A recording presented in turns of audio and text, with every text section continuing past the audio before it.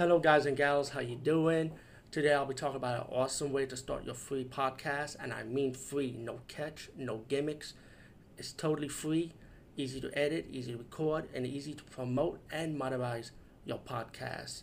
It's called Anchor.fm, and I highly recommend you, guys and gals, check it out and start your own podcast and let your voice be heard. And also, don't forget to listen to Wild Dog Podcast and tell them that I sent you and that you hear it from me. So you get more people to join Anchor.fm.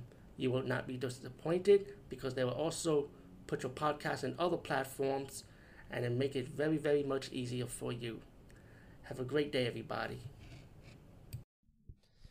Hey guys and gals, so I'll be talking about horror slasher movie from the 80s, and I guess it's from Trauma, because I know it has Lloyd Kaufman as one of the producers in this movie, and of course it's an early 80s slasher. It's one of those slashers who I presume capitalized on the slasher craze.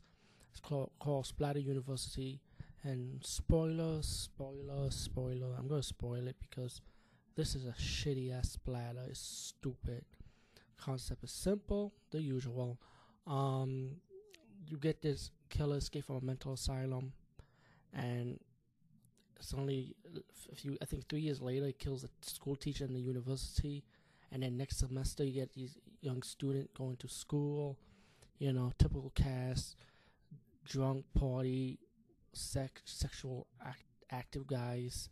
You got a school principal. It's run by a priest. I guess it's a Catholic university, right?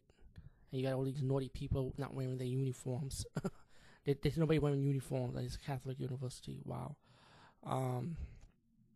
You got another priest that will mess with one of the students. You got some teachers. You get a few kill scenes, but the kill scenes, at least you see blood in it. It's just stabbing kill scenes, but you do see like blood splattering, so it does live up to that little bit of part. This movie is just shitty to me because it's just mostly more talking. You have a drama with one of the students. You have a woman perceiving that maybe this person could be the killer. Spoiler. That our final girl dies in the fucking movie. I won't say who the killer is. I'm gonna let that part slide. So just watch this movie if you want. You can watch it for free anyway. I watch it on YouTube. Thank God they paid for this shit. But all in all, man, it's just a pretty predictable movie, especially when it gets towards the end. I think you probably wouldn't know who the killer is, but it's just, why kill the final girl? Why kill the heroine? I hate that shit. Just gasses you up, man.